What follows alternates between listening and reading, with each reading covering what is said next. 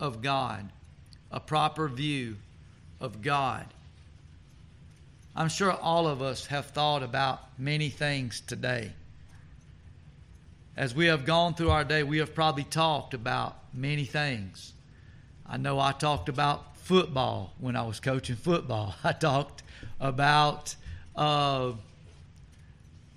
things with my coworkers. I talked about things with children on the bus. Probably many things. If we went around the room and we wrote down everything that we could remember that we thought about, it would be a lot.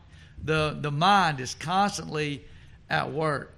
But now, isn't it wonderful that we can spend some time, we can lay all those things aside, and that we can think about God.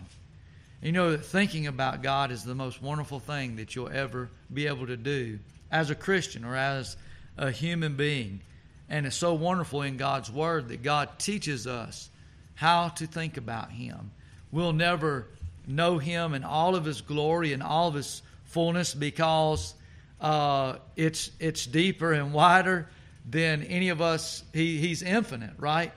And but how glorious the things are that have been revealed to us about God. And I just encourage you tonight to cast your eyes upon Him again this evening. Let's read Psalm 95 again.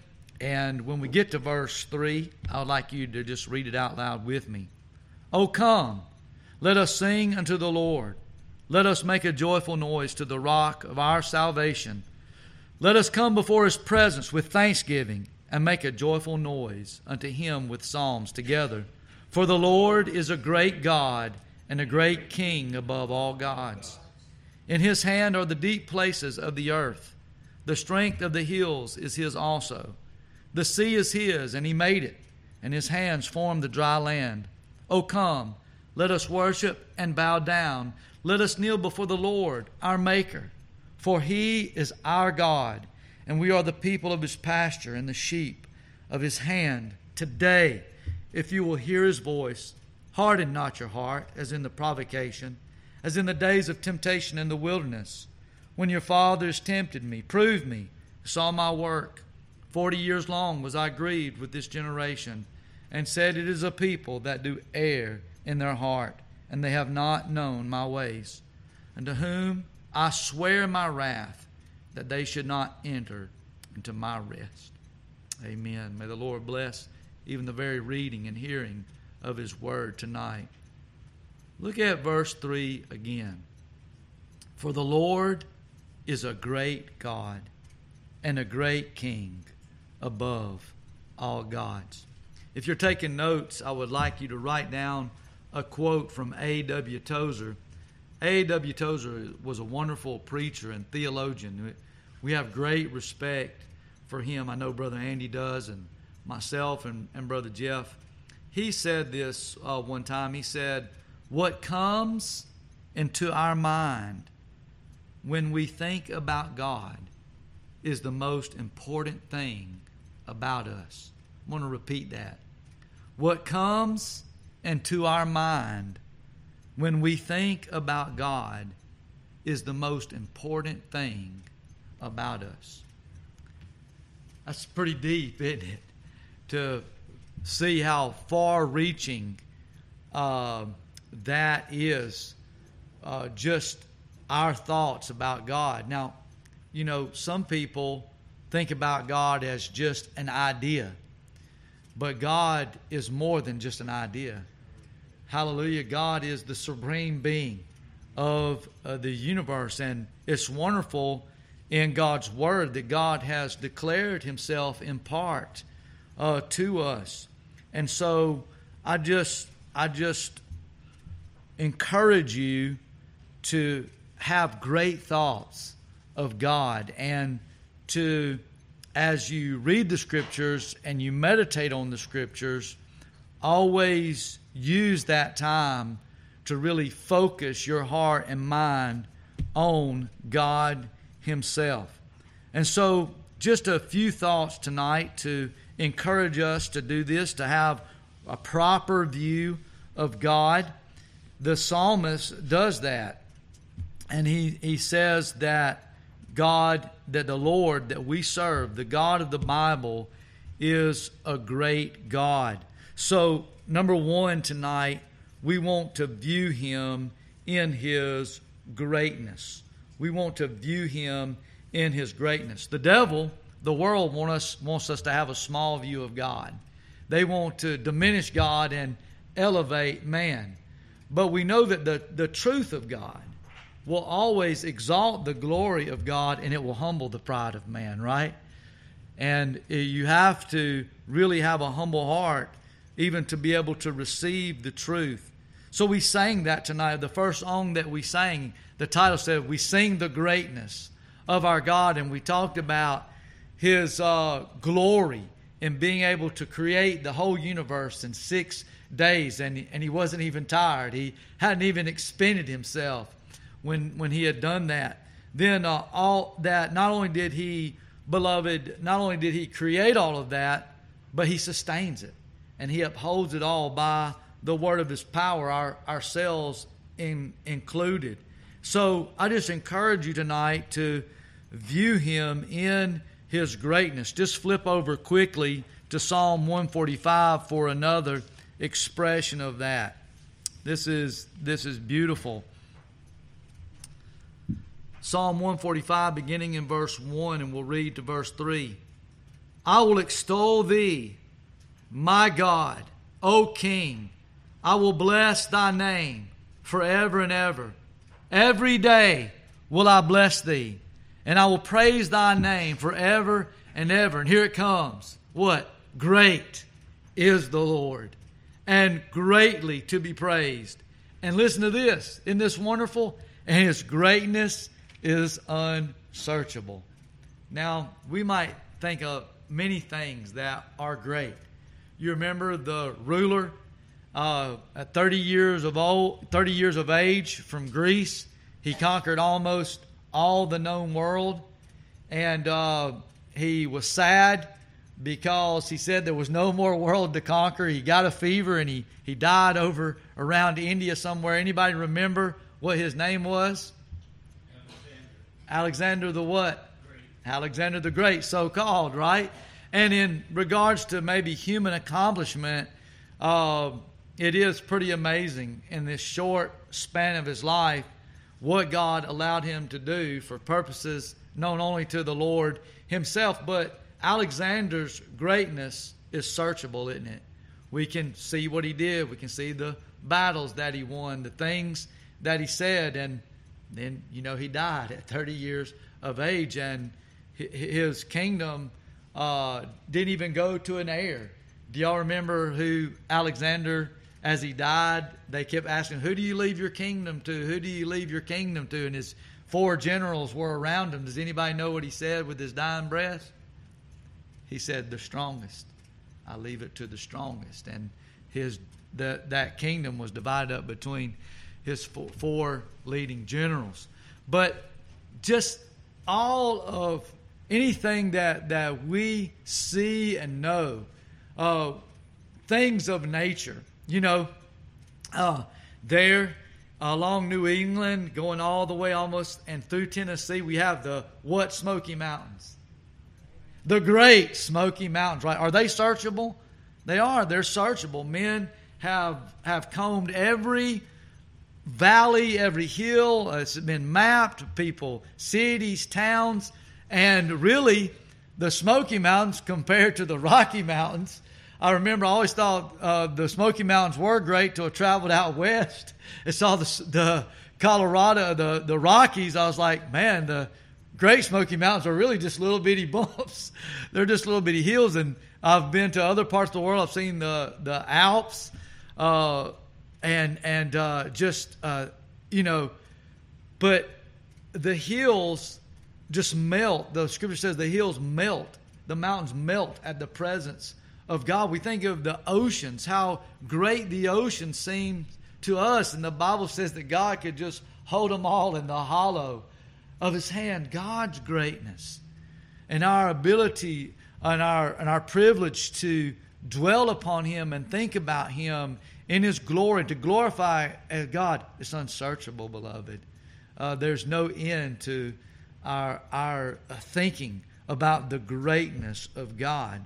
So part of what makes God so great is mentioned in this verse itself, because here it is explained to us the monotheistic view of God, which was revolutionary in the time in which God proclaimed who He was. He told Moses from the burning bush, I am that I am. In the great Shema, write this verse down, Deuteronomy 6:4. The great Shema, the Hebrew word for hear is Shema or Shema. And it's hear, O Israel, what? The Lord our God is one Lord. This is part of the greatness of God, His solitariness, that there is none but Him. There's none like Him, amen, in His greatness and His glory.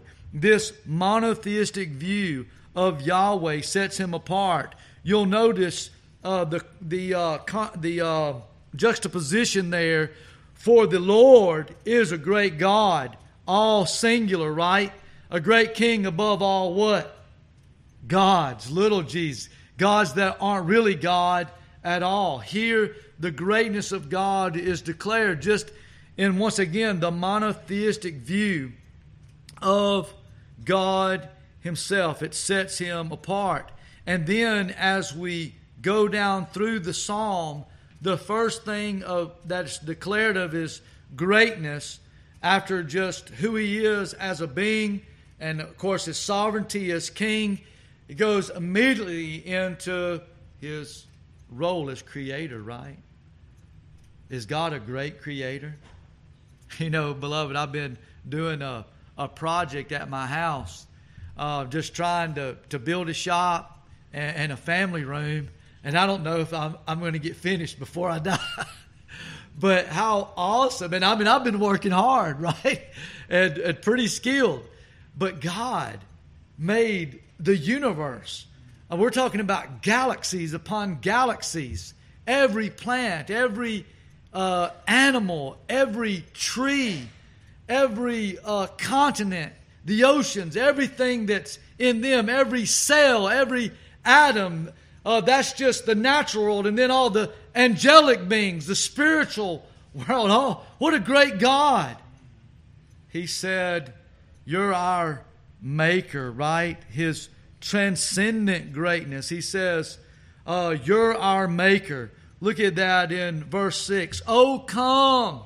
You know, we should do this. I love in the morning, I get up early before the sun rises, and I always love to see the sun rising and see God paint His landscape across the sky. Isn't like Stephen Charnock said, the whole universe is but the theater of His glory. We ought to stand in awe and bow down. Lord, you're our God. Oh, come and let us worship and bow down. Verse 6. Let us kneel before the Lord our Maker. All these things, His hands are the deep places of the earth, the strength of the hills, the mountains, the valleys, the oceans, the continents. It all belongs to the Lord. He has made it all for His glory and for a habitation for man. The Scripture declares God in His greatness as Creator and Maker. He is always referred to as the Creator. Who told God how to make anything, Brother Cody? Nobody, right? These atheists, these evolutionists, these people that want to tinker with what God has created. I always love that story or joke about, you know, they were going to have a contest with God, and they were both going to make a human being. So God over there, he's gathering up dirt to make his, and the evolutionists go to get their dirt, and God says, "Hey, ho, wait a minute, y'all get your own dirt," right? You know, there's everything that exists is created and has been brought into existence by the power of God. God said, and then it was. The word create in the Hebrew, when it says in the beginning, who? God. Solitary, right? Monotheistic. The creator, the maker. He's called the creator. It says he created the heavens and the earth. That Hebrew word there is bara, and it means to bring something from nothing. And that word bara is only used with God, because He's the only one that can do that. Amen. Oh, the greatness of God. He's called the creator. In this wonderful, He's called thy creator. Can anybody think of a verse where those words are used, thy creator, and especially is in reference to younger people? Remember the creator in the day of your youth. Yes. Remember thy creator in the days of thy youth. People want to know what's wrong with our culture and American society and our youth. It all goes back to when they quit teaching in public schools that God was the creator of this world. When you remove God out of the picture, man becomes the measure of all things.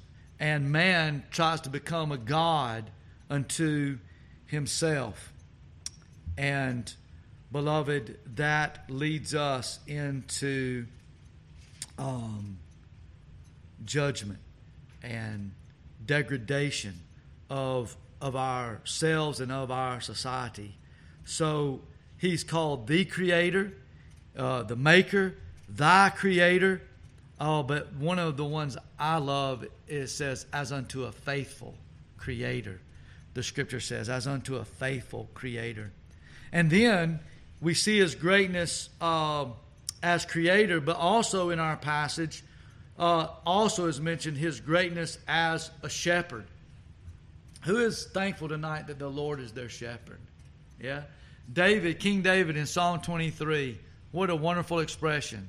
Right? He doesn't say the Lord is my creator, I shall not want. He says the Lord is my shepherd, I shall not want.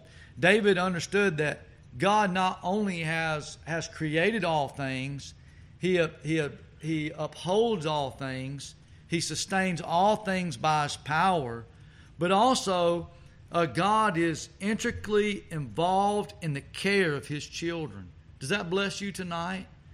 We sang that song tonight, right? Our Heavenly Father. He knows. He cares. He sees. He's going to provide for us, and especially in His role as a shepherd. He said, we're the people of His pasture and the sheep of His hand. And this is connected to His deity. Verse 7 starts off, for He is our God. And we know Him in relationship as sheep to a shepherd that has even laid down His life for a sheep. Amen. He's even laid down His life for us. So the scripture, as in creator, the creator, thy creator, a faithful creator. What about what it says about the shepherd? Right? It calls Him, as a matter of fact, one place it calls Him the chief shepherd, right? In another place it actually calls Him the great shepherd of the sheep. And then He's called the good shepherd that lays down His life for sheep. But I do love what David said the most. The Lord is my shepherd. That personal relationship.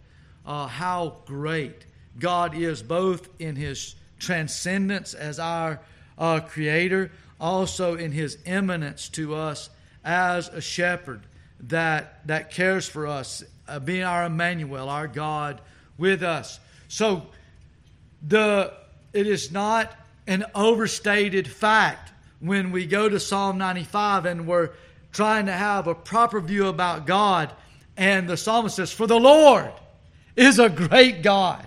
Amen. He is greater than all my needs tonight. He's greater than all my problems. He's greater than all my thoughts, all my imaginations. He's greater. You serve a great God tonight. Have great thoughts of God. View Him in His greatness. Amen. Well, there's another thought here that the psalmist brings to us. For the Lord is a great God. And then he connects this to this magnificent, great being. Not only is he a great God, secondly, he said he is a great king. He is a great king. So a proper view of God is to see God as the universal sovereign of all the universe. Christ Jesus' reign is universal. He, beloved, is Lord of all. Amen? Yes. Lord of all. View him as the king. I love the way that Isaiah expresses it. Let's turn to the book of Isaiah 33, and may it be this way for us. I remember one time one of the kings of old was coming through a town, a little girl like you, Zoe. She was so excited. She said, I'm going to get to see the king. I'm going to get to see the king. She got in a great spot in the street where the king was going to come by. And man, they blew the trumpets, and the horses came through, and the soldiers came through, and the king came through, and he went by and went through the rest of the city, and they found the little girl, and she was crying. And they said, why are you crying? Didn't you get to see the king? And she said, yeah, I saw the king. She said, but the king didn't see me. Because there wasn't that personal connection. But I think about Jesus, even in the stories of the New Testament. I think about Zacchaeus, that wee little man, right? The little man, the forgotten man. He climbed up. He wanted to just get a glimpse of Jesus. And he saw him. But more importantly, Jesus saw Zacchaeus, Nicodemus. He saw Nicodemus too. Saw Zacchaeus and said, come down from there, because I'm going to go to your house today. Oh, we need fresh views, proper views of God in His greatness. Do not let man or this world diminish your view of God. Here, Isaiah, in Isaiah 33 and verse 17, may it be this way for us. Thine eyes shall see the King in His beauty. They shall behold the land that is very far off. Oh, beloved, there's so much that I'm looking forward to about glory. Amen? Yes. I want to see what a cherubim actually looks like. I want to see Moses. I want to talk to the Apostle Paul. I want to see my granddaddy and my grandmama. I want to see my Aunt Ann again.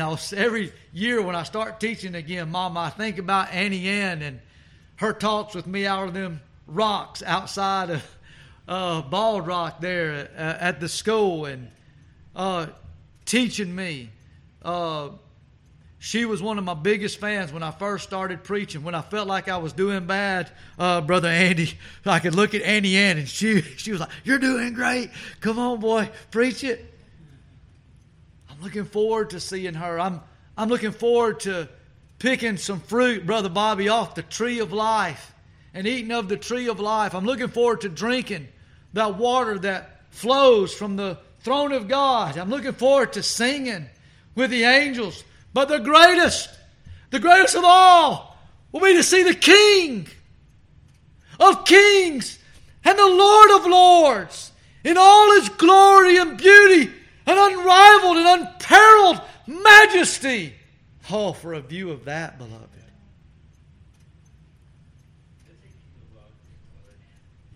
No, we can't die in heaven. It's a good thing.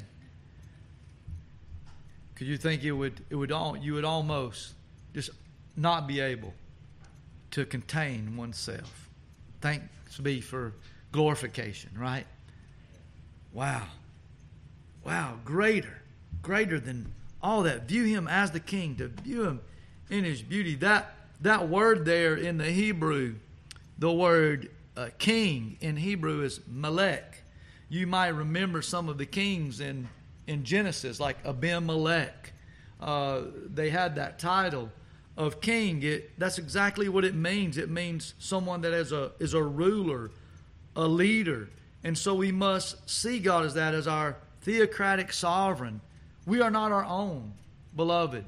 We have a ruler over our lives. Do you really have a great view of God tonight? Do you think, would you say, Brother Nathan, I do have a great view of God? Well, the real easy gut check way to see if that's really real or not is, how easy is it for you to sin then? If it's an easy and light thing for you to sin, then truly and deeply your view of God and my view of God is not as great as it should be, at least at that moment. We all know that we're in the flesh.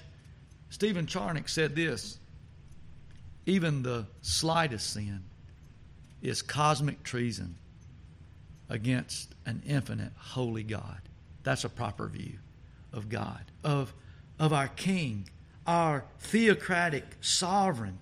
Oh, and just think about, as the Scripture describes Him as our King, some of the titles: the everlasting King, right? When Paul is writing and he just breaks out into praise. Now unto the King, what? Eternal, immortal, invisible, the only wise God, be honor and glory forever and ever.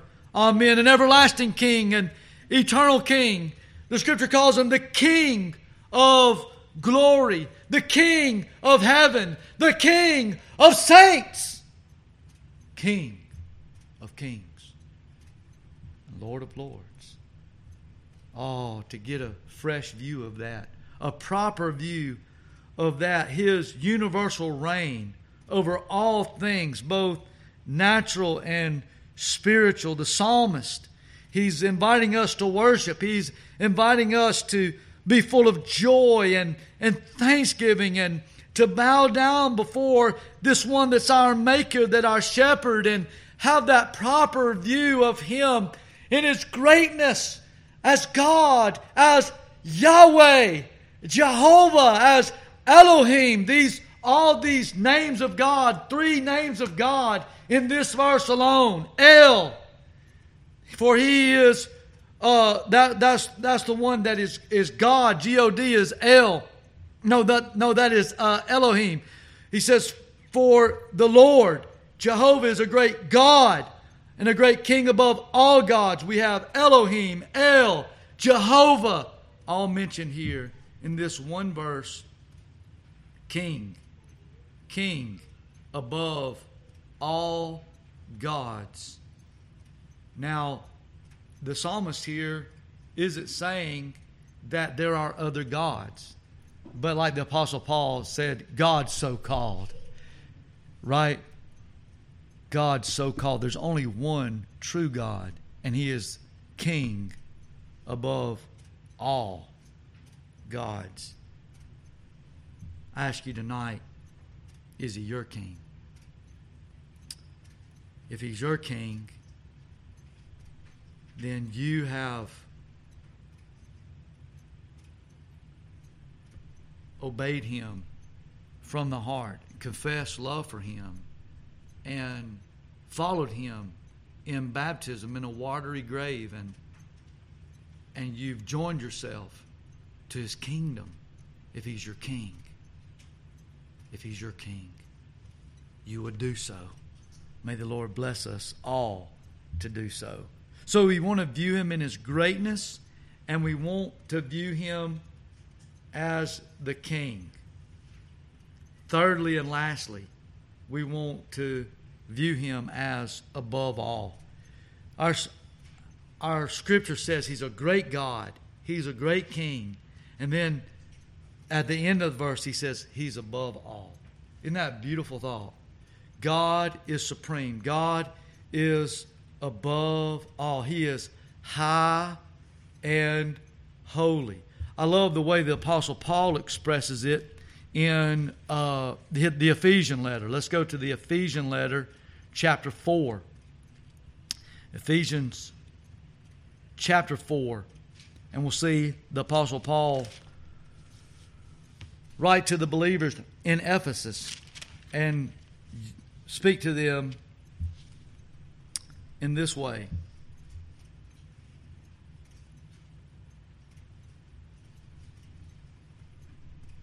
beginning or just reading verse 6. One God and Father of all, who is what? Above all. But listen, that would be great just to think about God being above all. But listen, it's more than that. And through all. And in you all. Is that beautiful? That this one that is so high and holy, this one that is so high and transcendent above us, also dwells deep within us and is intimate with us as a friend that sticks closer than a brother. Above all, Yahweh, Jehovah, is the Elohim, the God, the mighty one, who is above all gods. It's interesting here in the Greek because Elohim is used twice. He says, for the Lord, that's Jehovah, Yahweh, is a great God, Elohim, and a great king above all gods. That's gods. They're the little gods is Elohim too, but it's lowercase Elohim. And God is proper case, capital case, Elohim. Just as in Genesis when God said, let us make man in our own image, Elohim, the mighty ones. It speaks of the Godhead, their union together above all. You know, this is exactly how John the Baptist viewed him. Let's go to John chapter 3. Do you know that the Bible says, and that Jesus himself said, that of men born among women, that there was none greater than John the Baptist? Who do you think is the best judge of the greatness of men? Wouldn't it be Jesus, right? Now, is really John the Baptist, Rebecca, is he who you would have picked out of the Bible as who God would have said was the greatest? Not me. I mean, you know, he kind of appeared on the scene, locust, wild honey. You know, I just kind of imagine, I don't know if it's from watching too many TV or movies, he's just like a screamer, wild man, you know, and gets his head cut off, right, because the daughter danced before Herod and the wife. He said, I'll give you anything, half my kingdom. And she said, I want the head of John the Baptist on a charger, right? None of y'all knew that the Bible was that racy, did you? Yeah, the Bible tells the truth about things, right? But why, I thought many times, why would Jesus say, of everybody that's ever going to be born upon the earth, Jesus said it specifically, among men that are born among women, there's none greater than John the Baptist. Now you just think about that, of all the men that have lived, and why that is. I don't have all the answers, but I know some of it was the humility that John had. Even when people began to leave his ministry and began to follow Jesus, you know, that's hard on a person's pride, right? But he said he must increase and I must decrease. You know what it'll probably take for you and I to have a greater view of God would be for us to realize a lesser view of ourselves. That we might could come to the end of ourselves, that we could begin in the majesty and the glory of God. That's why some people can't ever come to the place where they follow the Lord Jesus Christ, because they can't come to the end of themselves. They still think that it has to do, or salvation has to do with something that they can do or something that they can add, and you can't. You have to come to the end of yourself. And John, look at what John says in the Gospel of John, chapter 3. I think this is part of what made John so amazing as a person. Of course, one thing that made him one of the greatest is the position that God put him in his life. He was the harbinger of the Lord Jesus Christ. He was the one who trumpeted the sound and really divinely was revealed to him who Jesus actually was, because he was the first one to say, behold, what? The Lamb of God that taketh away the sin of the world. And he was the harbinger. He said, there's one coming after me whose shoes, what? I'm not worthy to even unloose. So just look at this real quickly as we close. Oh, this is beautiful. We just read verse 30. He must increase, but I must decrease. Listen, here's his view. He that cometh from above, oh, just read it and feel it in your heart, is what? Above all. Is that the way you feel about God? He's above my marriage. He's above me. He's above my occupation. He's above my ministry. He's above my hobbies. He's above my college degree. He's above my sickness. He's above all. He's above my president, my nation. He's above all. That's what John said. He that cometh from above is above all. He that is of the earth is earthly, and speaketh of the earth. He that cometh from heaven is above all. Hallelujah. Above all, before all, and like Paul said, in you all. So, is the psalmist correct? Is the Lord a great God? Do you say amen? Amen. Is He a great King above all gods? Amen. View Him as such, and the Lord bless you and keep you, is our prayer.